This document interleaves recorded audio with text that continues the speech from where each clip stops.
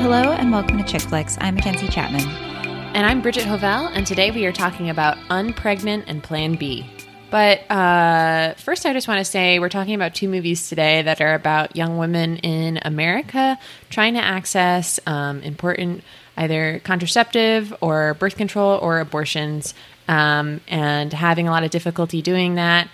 And it's pretty relevant because there are a ton of measures currently being undertaken in different states to further deny people access to abortion, particularly in Texas, where the evil Governor Greg Abbott, a personal enemy of mine, made a really restrictive and terrible, has made a really heinous and restrictive abortion law in Texas that will prevent a lot of people from accessing the healthcare that they need.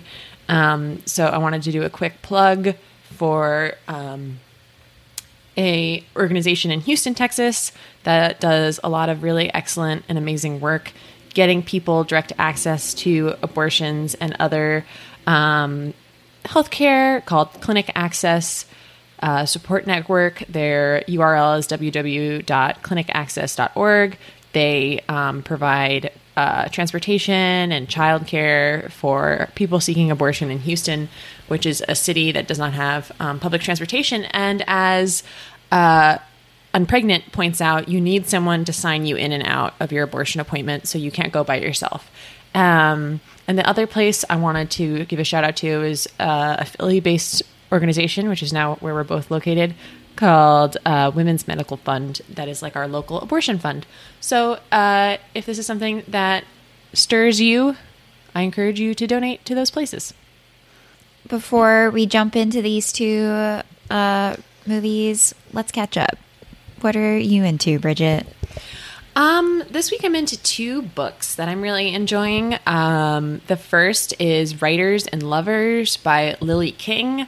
This is a book that I saw on a lot of best of 2020 lists and seemed kind of skeptical of, mostly because I don't like the name of the book, which is a stupid reason to write off a book, especially since so many other people were like excited about it.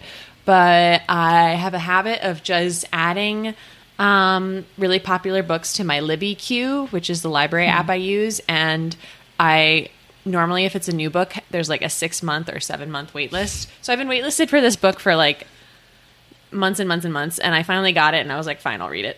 And I ended up really enjoying it. It's about a young woman in the late 90s who is working as a waitress, and she's an aspiring writer. She wakes up every morning early to write and then goes to her waitressing shift, and she lives in this tiny, shitty shed in someone's backyard. Wow.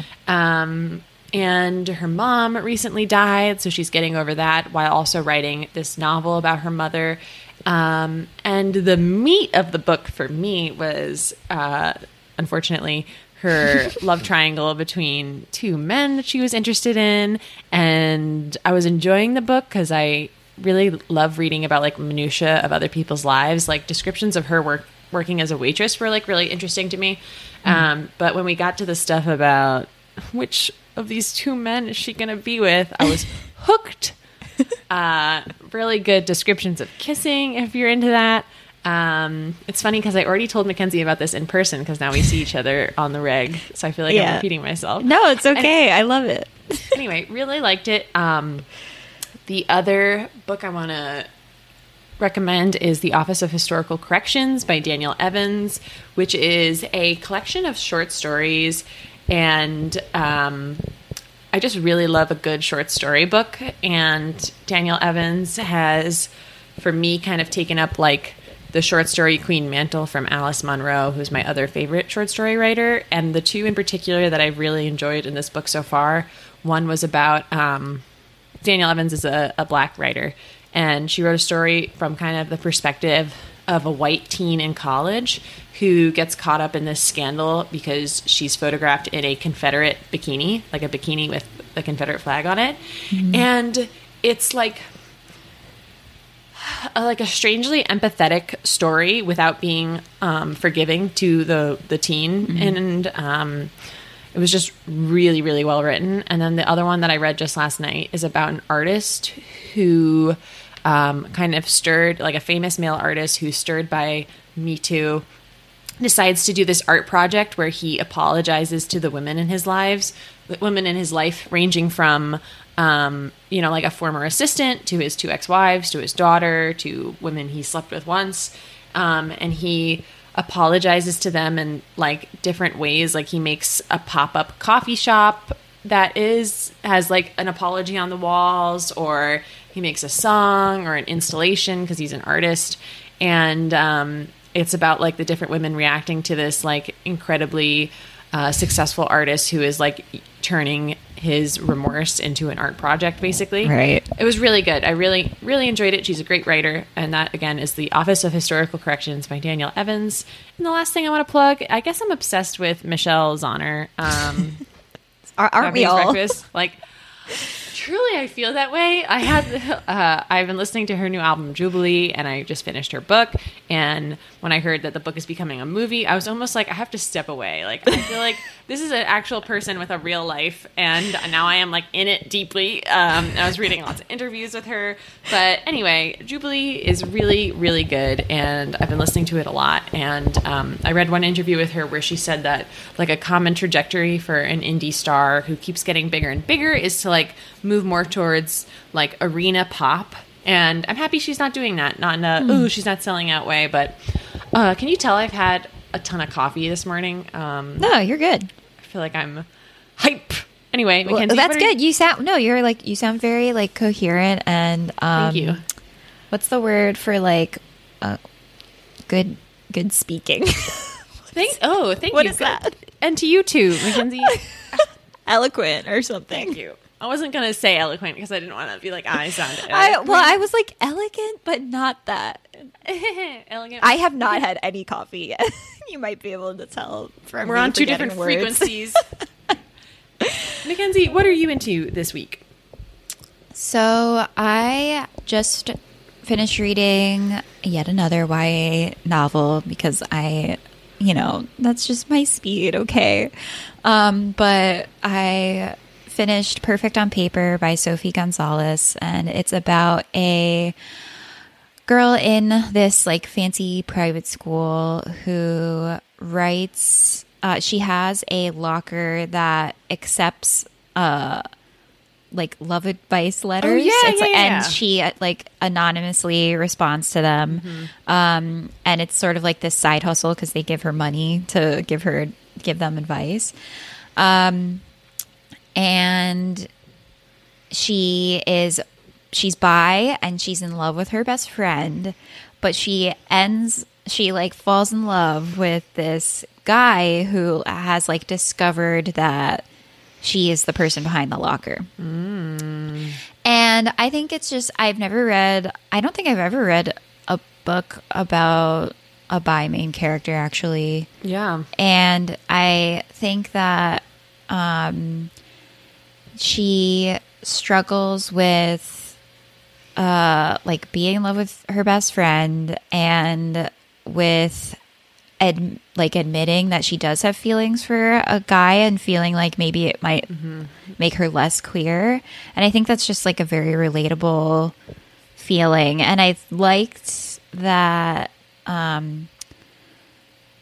I think there was like all the advice she gave was very like usually pretty good, but it also I think sometimes veered into that like Instagram advice, like, do you know what I mean? Like, Instagram therapist advice infographic. Yep. Oh my gosh. Territory.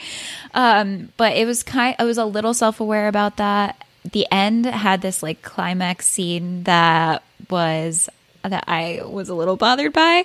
But overall, I thought it was like a unique story that I hadn't read before. And, I fucking love romance shit. And the guy was really cute. So, yeah. loved that. And her and her best friend ended up like working things out. And, they had they were okay at the end too. Good. Thank God. I would not have been able to handle anything less than that. Okay. And then the second thing I'm into is a podcast called The Lazarus Heist. And I now work in tech. So I write a lot about like hacking now. hackers, Colonial Pipeline, Solar Winds, ransomware, etc. So buzzwords. Yeah. The Lazarus Heist is about the hacking ring that attempted to steal $1 billion and is, I think, the same hacking ring that was involved with the like Sony Hollywood hack that happened. And it's a lot about, I mean, it's people are like, it's basically like North Korea. So but Pyongyang denies like involvement. So, but it's just really interesting about how like the Sony hack connects to this like hack in Bangladesh where they try and steal $1 billion, and like how North Korea trains these hackers in a country that like, well, they don't even train them in North Korea. They train them in China, but like, cause like North Korea has very little access to like internet and everything. So it is really interesting. I mean, I didn't know, like, I'm like aware of these hacks, even like just as much as like a person that isn't in tech is like, but it's just more interesting to me now, I think, because I have some more like context around that. But I've been really enjoying that. And then the third thing I'm into is the Netflix miniseries High on the Hog, which is about how African American cuisine transformed America is the tagline. It's hosted by chef and writer Steven Satterfield, and it traces like the food from Africa to Texas, and there's an episode about like Philly and New York, which I thought was really interesting, talking about, since we're both in Philly now, like you said, about since when it's about Washington and Thomas Jefferson and their cooks, and how they were like the first celebrity chefs basically ever, which is really interesting, and like responsible for basically, it's crazy how it's like, it's really, watching this, it's like Black people are the reason for, well, like why we eat what we eat today. And just like no one has ever, at least there's not been like this huge like Netflix show, like there's no, I mean, it's based on a book. High on the Hog is a book. But or even like celebrity chef, like can you think of immediately a Black celebrity chef who is as famous, you know, as right? Like, I can so readily think of a million white people, you know, right? Yeah, and I think it's like, I feel like that ties into a lot of like the shit that happened at Bon Appetit as well, like definitely. But it's like Thomas Jefferson's cook, James Hemings, invented mac and cheese. So, and they were enslaved. So it's like, it's crazy that like, and George Washington's cook, his name was Hercules. Martha Washington has like this cookbook, like recipe collection. I mean, I didn't know that, but it's not surprising to me that like a first lady or whatever would have that. But probably all the recipes in it were by Hercules. So and she's not cooking. And both of these men have like sort of had like tragic tales, obviously. I mean, like as like I mean, and so I highly recommend it. It's a lot of really good history, and I just love prestige food television as well. I gotta watch this. Yeah. I really recommend it. It was really good. And the host, Steven Satterfield, is just he's like very chill and kind. And it's like a different vibe than someone like Anthony Bourdain, who I also love. I mean, I love Anthony Bourdain, but he's just bringing a different vibe to it, which I appreciate. Anyway. Okay. It's funny because now Mackenzie and I see each other regularly, and for all of your recommendations, I was like, "Wow, that sounds good." I feel like someone told me about this, and it's you. me. You're the person who, like, when you were describing Perfect on Paper, I was like, "This is so familiar." Like, I think I heard someone else talking about this, and it was you. Yep. Oh well. Let's jump into our 2 abortion buddy comedy road trip movies, and you'd be like, "Wow, what a specific thing!" But guess what? There's now multiple of them. Yeah. The first is Unpregnant from 2020. When valedictorian Veronica Clark realizes that she's pregnant, she has no one she can turn to. Not her religious mother or her dumb jock boyfriend or any of her friends. There is only one person who can help her drive from Missouri to New Mexico to get an abortion, her ex-best friend, Bailey. So this movie was directed by Rachel Lee Goldenberg and has 5 different screenwriters credited to it. And just to put my cards on the table, I enjoyed this movie, but I do feel like the 5 screenwriters thing explains a lot about the movie. Yeah, no, I agree. I feel like I did really enjoy this movie. I think that any movie that's like pure, like at its core about female friendship, it's gonna like hit me in my core. Yeah. So, yeah, I really enjoyed it. I really like Haley Lee Richardson. She's a great voice. Something about her voice, I'm like, you are in control of the situation. Like, I don't know. Does have a really great voice, and she does seem to play this type a lot. But I really loved her in Columbus, which we've talked about a bit, and also Edge of 17. Have you seen that? Yeah, yeah. She's just a good actress. Pops up and stuff. Yeah. But I do feel as though Haley Lee Richardson and Barbie Fiera did seem old for these roles. Haley Lee Richardson almost more so. Well, yeah, I think, She's okay, older. so the thing about Haley Lee Richardson is she does seem older. Like, Yeah. than she actually is. And I think it's because of her voice. Like I said, it just Her seems voice like, is, deeper. for some reason, yeah, she just seems like very mature. Yeah.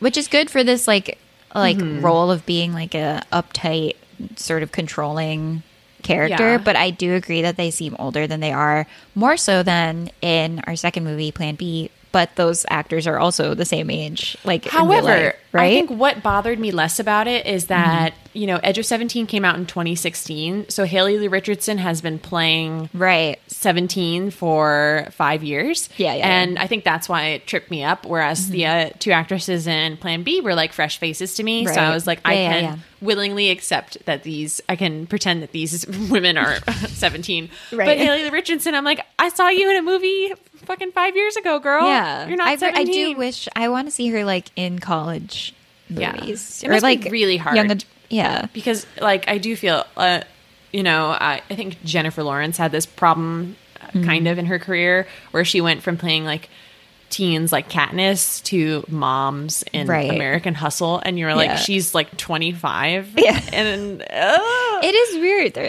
There needs to be a middle ground. where women can be 20 to 30 years old. Yeah. Their prolonged adolescence can continue into our 20s, which is how I feel right now.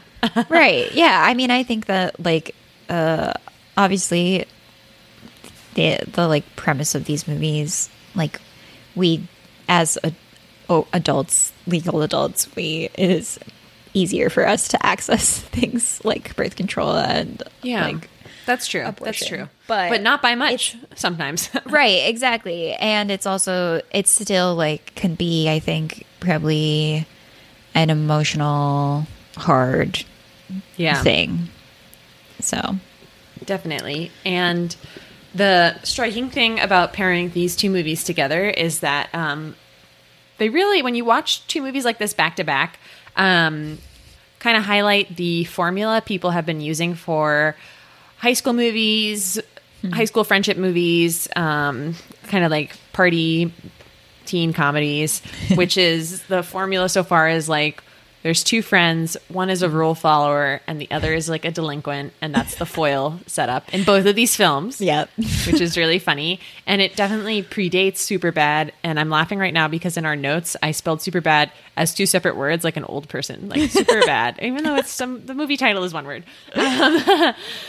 It predates Superbad, but I feel like, unfortunately, all of these movies get compared to Superbad, like Booksmart did as well. Yeah. And I've seen Superbad maybe once and don't remember anything about it. So I feel like that's hindering me from making that comparison. So maybe that's good, though. It's really a shame that, and looking up a lot of comments for both reviews for both of these movies, people kept comparing them to Superbad. Mm-hmm. And Superbad is not the first, like, teen sex comedy to exist, you know? Right. But everyone just gets kind of... It's the most memorable one, perhaps, from, like, the mid-aughts, which is a shame. But Barbie, who plays Bailey, loved her performance in this as well. Want to give her props. She is in Euphoria, but I don't watch that show because it creeps me out. And she gave me, like, and this is obviously a high compliment, Lady Jack Black vibes in this role. Yeah, I could see that. Yeah. Because she's kind of like goofy, but smart too. Yeah, and a little bit how she dressed and some of her just like comedic physical acting reminded me of him. Obviously, this is a huge compliment. I love Jack Black, and the internet continually rediscovers that Jack Black is sexy every few months. We should do like a School of Rock episode. I love School of Rock. Oh my gosh, too. R.I.P. to that one guy who just died. One of my first crushes. Yeah, I had a crush on the guy who played bass. Guitar. I think. Yeah. Zach. Do you think the leads in Unpregnant had good chemistry?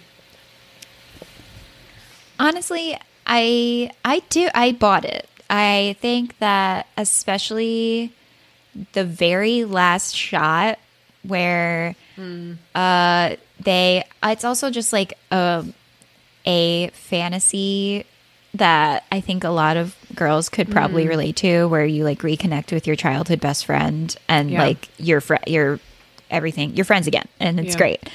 I definitely like harbor that fantasy.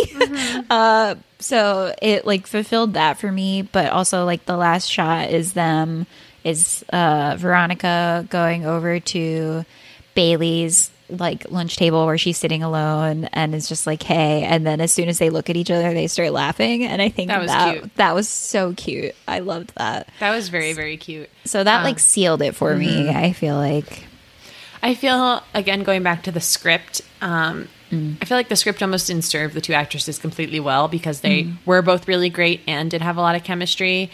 But a few things I did like was kind of the gradual kind of breadcrumbs we were getting of insight into their relationship, like the adorable like handshake they had, and when they would talk, I think it was in Klingon, they would communicate in Klingon. So I was happy when the movie leaned into like these very specific like weird characterizations of these two girls, where you started to understand them and kind of turned more broadly away from like, she's the uptight popular one, she's the big goofy one, you know? Right. Like, Yeah. that was better. Another thing we should probably reference is that Bailey's character has a coming out arc in this movie, which also happens in Plan B. And I was happy that there's queer representation in this movie. However, it felt kind of shoehorned in to me. Yeah. I guess because like the premise is they're on this road trip and it's a time crunch, and then Bailey has time to make out with a random girl in a carnival. I was like, oh my god, you guys are gonna miss your freaking appointment. You didn't even make an appointment. That really stressed me out. Yeah, same. Didn't even make an appointment. Oh my god, very out of character. Very out of character. Seemed like it was just trying to make a conflict, or like, so I was kind of annoyed by that. And then they kept like easily moving the appointment too. They were like, I was like, that's not how it works. Like, there would not have been an appointment. Exactly. It's really hard. You're going to drive 19 hours, make the fucking appointment. Like, come on. That annoyed me. There is a kind of fun horror movie turn in the middle of the movie. What'd you think of that? I thought that it was so ridiculous. But as I was thinking that, I was like, this is the right amount of ridiculous that would be in like any other teen like road trip, movie. But I do think that this turn, especially, like there are a lot of weird hijinks that go on, but I think this one especially, I was like, whoa, like came out of left field kind of. And I think that it just seemed sort of like disjointed, or like the pacing was off. Yeah, I could see that too. It was like, and we kind of talked about this before recording, but the hijinks in Plan B are kind of like more baked into the movie. Yeah, you know? it just flows better. I think it's just better writing. Definitely. Yeah. So it felt like you were more like along for the ride, kind of. Right. And also, I think the stakes of the hijinks in Plan B were like more realistic, almost. You know, like they met like a creepy guy, you know, and they're at a party. Yeah, for sure. Like it just seemed more like lived in and real. This one seemed a little far-fetched. It was a little crazy. Yeah. And I do also think this movie was a little lectury at times. And I am obviously like the most pro-choice person. But I think when you're using a film to kind of try to get across some points about what is sadly a political belief, a lighter hand sometimes works better. And I think, again, this goes back to the script, that this movie did a lot of telling and not a lot of showing. And unfortunately, the other movie that both of these movies are going to get compared to constantly is Never, Rarely, Sometimes, Always. Did I say those words in the correct sequence? Okay. Yep.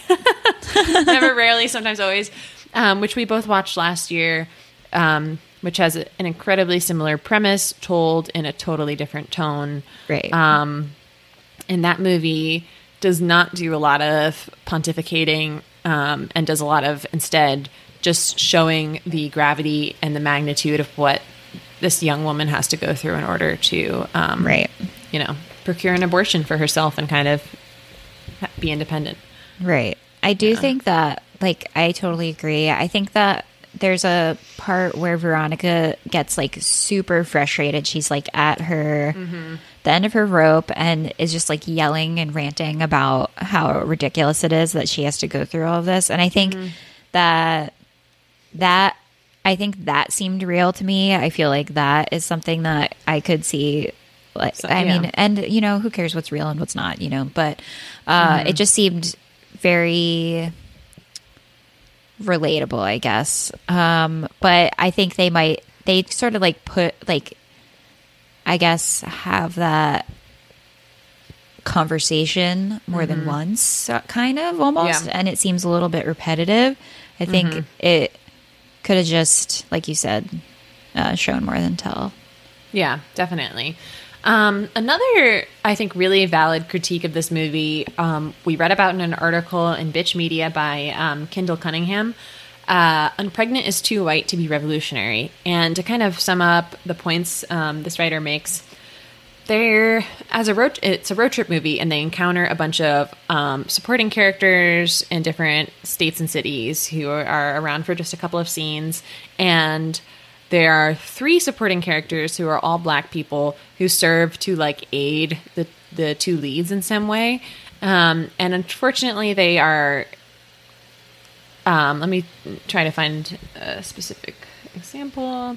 So, for instance, there's a young Black man who helps Bailey and Veronica escape the cops by like diverting attention to himself. And Kendall Cunningham writes, "The last image of Jared in the diner feels straight out of a Black Lives Matter themed satirical cartoon, but at no point in the scene does it feel as though the director, Rachel Lee Goldenberg, understands the racial tension and potential dangerous situation she's representing on screen. It's hard to believe that a Black man in Texas, surrounded by cops, would risk his freedom and possibly his life to help 2 white strangers get away with a crime, even in the seemingly harmless form of patriotic expression. In a moment meant to be humorous and charming, Jared comes across as an eager puppet for white people." 100%. Yeah. I definitely, it definitely seems sort of like thoughtless to put a Black man in that situation. It just like, it doesn't, these 2 white girls, even though they like committed an actual crime of stealing a car, or Yeah. in much less danger from the cops than a black teenager. So Yeah. it was a little like frustrating to see that, I think. I think that's the most egregious one. But Right. there's also a black woman at the beginning of the film who helps them, and a black man at the end of the film as well.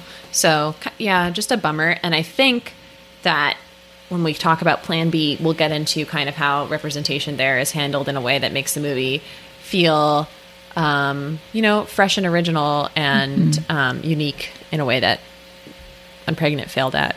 Right. Yeah. Yeah. Let's do 1-star reviews. Yeah, let's do 1-star reviews. When I was saying earlier, I was like, what is the audience for this movie when they would do kind of like pro-choice speeches? I was surprised that people who aren't pro-choice even watch these movies.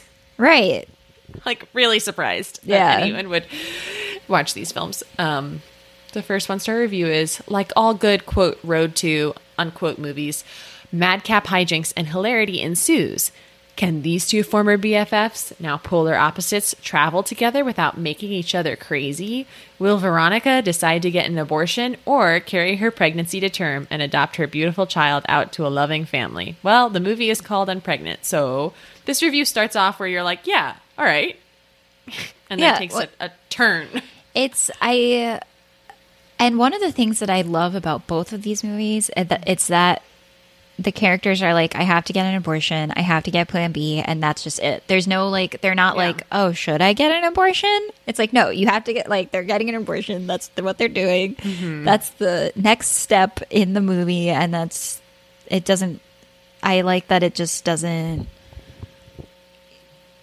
like, I think a lot of people know if before it happens what their plan is, and I like that it just was unwavering from Yeah. that. Yeah, I do. Yeah, that is true. I think, exactly. I think a lot of people know in their Right. heart immediately what they Exactly. And I think, I feel like a lot of pro or anti-choice rhetoric is like, you don't know what you'll think, like, when it happens to you, like, you'll be magically struck by this presence of life in your body, which is such bullshit. It's like very infantilizing towards Right. people who can get pregnant. Yeah. Yeah. Okay. So, and the second 1-star review is, I kept forwarding because the dialogue, plot, and everything else is so bad I couldn't wait for it to finish. It was also 90% predictable, but hey, I'm pro-choice. But that's not enough for me to give it more than 2 out of 10. So just another perspective from the political spectrum. Ken's, I'm going to rate this a 5. I liked it. I like the two leads. I don't think I'll ever watch it again. Right. Okay, yeah. I think I'll also rate it a 5. I think I did maybe like it a little more than you, maybe. But, I also will probably never watch it again. Yeah. I just, I'm such a freaking sucker for getting back together with your childhood best friend. I'll say right now. Yeah. Bridget Sweeney, if you want to, I know you listen. Let's hang out. The other Bridget. So yeah, and let's move on to our next movie, Plan B, from 2021. Just came out like a week ago. Yeah. Sunny and Lupe are best friends. Sunny is a straight-laced A student, and Lupe is a carefree spirit, but both girls are under pressure from their parents and bonded together by being two of the only people of color in their small Midwestern town. When Sunny impulsively has sex at a house party, she and Lupe travel the state to find Plan B. Immediately watching this, I was like, okay, this is going to be a better movie. And I think what did it for me was the opening montage of the two girls getting ready, set to Everyone's a Winner by Hot Chocolate. I was like, all right, I'm in. Yeah, I love that. Yeah. I think it just immediately, these two people felt more lived in. Yeah, definitely. I think even for their costuming choices, it just Yeah. seemed more they seemed like real people instead of fitting into this this one's the uptight one and this one's the crazy one or whatever.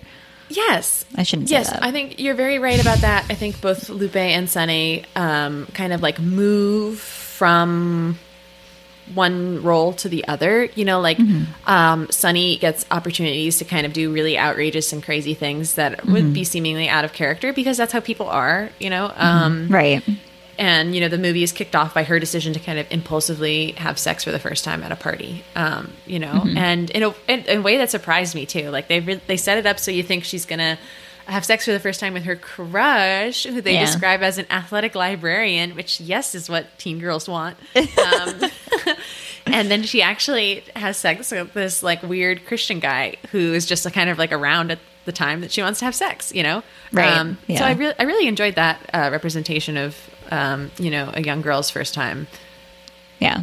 The guy that she does end up having sex with looks like the guy at My First Kiss.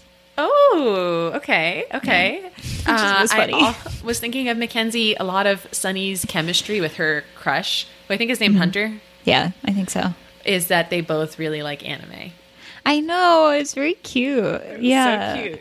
I feel like anime is a type of thing where if you find another person that likes it, you're like, hell yeah. Like, let's get into it. That was so cute. And again, kind of like just another shading of Sunny's character where she seemed more like a real person. Lupe as well, you know, kind of had a few different contradictions. And I think despite their differences, both girls came from like similar backgrounds, you know, like we mentioned in the summary, you know, two of the only non-white families in their high school, and parents who kind of loved them very much but maybe didn't understand them. And I think also something this movie did better was ground the parent relationships in a way that like contributed to the stakes. Like in Unpregnant, like Veronica can't talk to her mom about being pregnant, but her mom is like not a screen presence until the very end of the movie. Yeah. It's weird. It is weird. And it's not like the parents are around in this movie very much either, but they talk about their parent relationship and kind of do things that display their parent relationship more so throughout the film. You know? Yeah, I think even and in Unpregnant, one of the main plot points is Bailey's relationship with her dad. And even though that's like one of the main plots for Bailey, I feel like Plan B just handled it better or something. I'm not sure why that is, but I totally agree. Another interesting comparison to these movies and Booksmart is that it is a type A slacker pairing and also a straight girl, queer girl pairing, which is interesting that that's kind of become, at this point, like a trope almost. Right. Let's see a movie with two queer girls as besties. Yeah. Yeah, you're right. And I like also that in both of these films, Lupe and Bailey's coming out is like a non-issue, really. You know, like there's stakes, but ultimately both girls are accepted like pretty readily by their best friend. You know. Yeah, I like that too. Which it also just makes sense, you know, like yeah, exactly. That tracks for how it would go, I think. Yeah, especially nowadays. I thought that these two leads had excellent chemistry too. Yeah, me too. They at the at like one of the final scenes when they reach their destination and realize it's closed, and Sunny just starts kind of having a panic attack. She's like crying and just like sinks to her knees, and Lupe starts crying too. Yeah. And I thought that was really sweet because like we've all been there, I feel like, where your friend is crying and you can't help but also cry with them. It's just very sweet. Watching these two movies back to back had me thinking about how buddy movies kind of have in some ways similar arcs to rom-coms where like we're introduced to the couple and then there is like a misunderstanding or like a fight that to the audience seems like easy to repair. You're like, this is crazy. Like you two clearly love each other. This is nuts that you're having a fight about this. And then there's like a third act reunion between the friends or the couple, you know? Right. Yeah. I am glad that it was like they had a little fight that was like almost immediately worked out. Like I don't have time or big desire. misunderstanding. Yeah, I don't like that. I know. Me too. They already have enough conflict. They Yeah. have to get her plan B. Yeah. And hide from their parents. Director Natalie Morales talked about the chemistry of the two leads. She said, when you watch Fleabag and The Hot Priest, and you're like, oh, that's chemistry. I've just never seen chemistry before. I was looking for something close to that. I mean, without the romance or sexual energy, I needed people that jumped off the screen when they were together. She found it miraculously enough in Verma and Morales, despite the fact that they were forced by the pandemic, to conduct their chemistry test via Zoom, which is interesting. And they filmed this movie during the pandemic. Yeah, it seems very difficult to do. It does seem difficult to do. But I love, I'm trying to remember the unpregnant, like, singing in the car, because, like, they all have, every road trip movie has they start off and they're singing along. They sing Kelly Clarkson and Unpregnant. Okay. So that's another thing. I loved that, but I was also like, these girls, I feel like Kelly Clarkson. Ancient history to them. Exactly. Yeah. I was like, it's too, they don't know who Kelly Clarkson is. Like, I don't think that they would know. Like, really, truly. That was like for us. It would be a throwback for sure. Yeah. In Plan B, they have a very funny scene to a dubstep or like house music Christian song. Yeah, it's like a rap for Jesus. Like, yeah. Do it all for Jesus, which was very funny. And again, kind of another just like character shading of Lupe, where she is like not a Jesus freak, but her dad is a pastor, so she's like, yeah, I know this song and it's really good. I do love that too, where she was like waiting for Sunny's reaction to see if she could like reveal that she actually did like the song, which I thought was very sweet and relatable. This movie also stressed me out because when I realized that their road trip was only 3 hours and they were making so many pit stops, I was like, okay, girls, like, get in the car. Oh, we have to talk about, so at one point, their hijinks leads them to this drug dealer in the middle of the countryside who is this young guy who has a bunch of fake IDs and maybe Plan B, but it could be speed. And he wants to sell it to them for like hundreds of dollars and then says, like, you could give me a blowjob instead. And the girls fight over who will give him a blowjob, which is very sweet and very scary. And I think the movie did a good job of making it funny while also you were like horrified for them, especially as like an older woman. I was like, oh no, girls. And then you see full frontal penis. Yeah. Surprising. It was very funny and very like, I am glad that this movie was like allowed to be raunchy, Yeah, me too. And that it was kind of like, we saw a penis, but we didn't have to see any of the leads naked, like, right. Yeah, that was nice. I enjoyed that. And it was very funny scene. I don't want to spoil any of it because it's some great physical comedy. Yeah. But very, very funny. Yes. Yeah, good. Also, this movie, I think, I'm obviously a white person, so I don't know. I can't speak to if this feels authentic to, people of color watching the movie. But I thought the film did a good job of kind of showing the absurdness of like rural white America towards non-white people, I mean, growing up in a mostly white high school, I think, unfortunately, this movie did a good job of showing how, like, kind of the different white people who encounter the two leads, like, say terrible shit to them. Right. But, like, making it,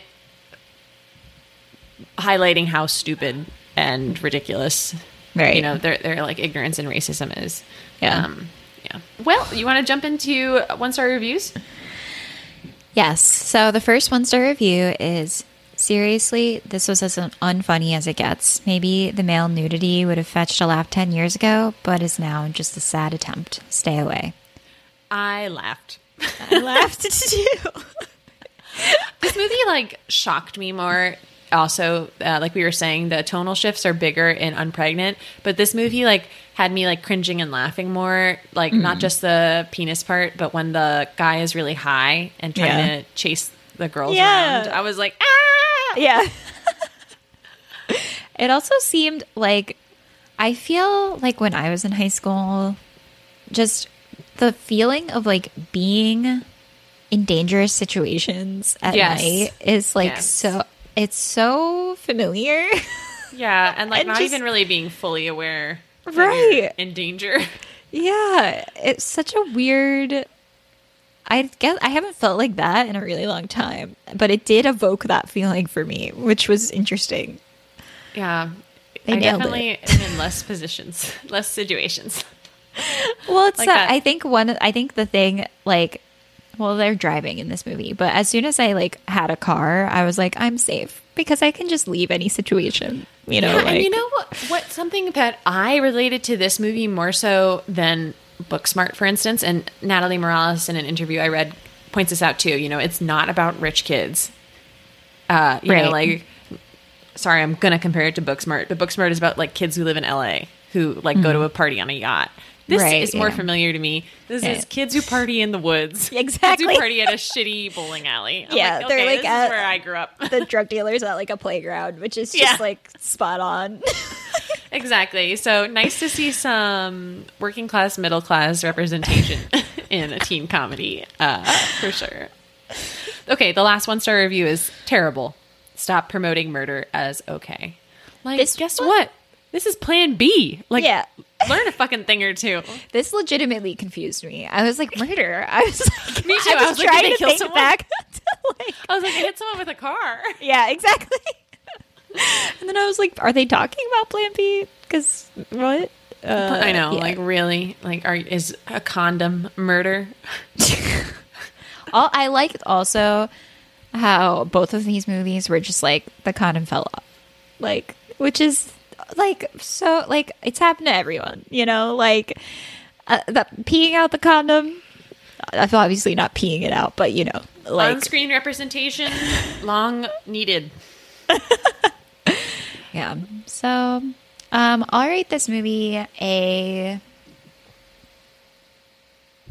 6 because I liked it more than Unpregnant, and I thought it was just smarter and like better written. But I also probably will never watch this again. But Yeah, I think I would recommend this to more people. right, yeah, same. I thought it was really good direction from Natalie Morales. Excited for her to get more opportunities. I'm excited for them to get more opportunities to direct. And yeah, I thought the leads were delightful. The writing was delightful, and I had bigger laughs watching this movie. So I'm going to give it a 6.5. Sorry to up your ante. It's okay. Sweet. Yeah, I mean, I love, like, I had a really, really good time watching both of these movies. I think that, like, anything, like I said, anything that is, like, has good female friendships in it, I'm just going to, Be it's on going to, board like, for. hit me in a certain way, and I'm going to, like, get chills, you know? Totally. So, love that. But I don't think would watch them again. Maybe, but... Well, Chick Flicks is researched and written by Bridget Hovell and edited by Mackenzie Chapman. Many thanks to Tim Grief Carlson for our music, and our next episode will air on June 28th, and we will be discussing Shape of Water and Splice, and if you can get what the connection is between those movies, you know you're in for a wild ride. You can follow Chick Flicks on Instagram and Twitter at ChickFlixPod and email us at chickflixpodcast@gmail.com. And rate and review us on Apple Podcasts. Yes. Thank you for listening. I feel like I should say that I am sorry I say crazy so much. I need to stop fucking doing that. Mackenzie, I saw a Twitter thread about how, like, people were saying that calling people crazy is bad, but referring to situations That's crazy. as crazy is, like, okay. Like, and, like, okay. you know, like, an appropriate use of the word. Like, saying, like, Okay. this was crazy. Like, or, like, this is just insane. You know, like, that Okay. is okay. But when you're, like, offhandedly being, like, this That crazy person's person. crazy. Yeah, Okay. I think that's Okay. what is problematic. Okay. Because I Yeah. have been trying to remove it from my vocabulary for a while now, and I just keep it. I don't it's- think you ever use it in a way where you're talking directly about another person, though. Okay. Well, I just wanted to acknowledge it because it keeps fucking. Yeah. Anyway.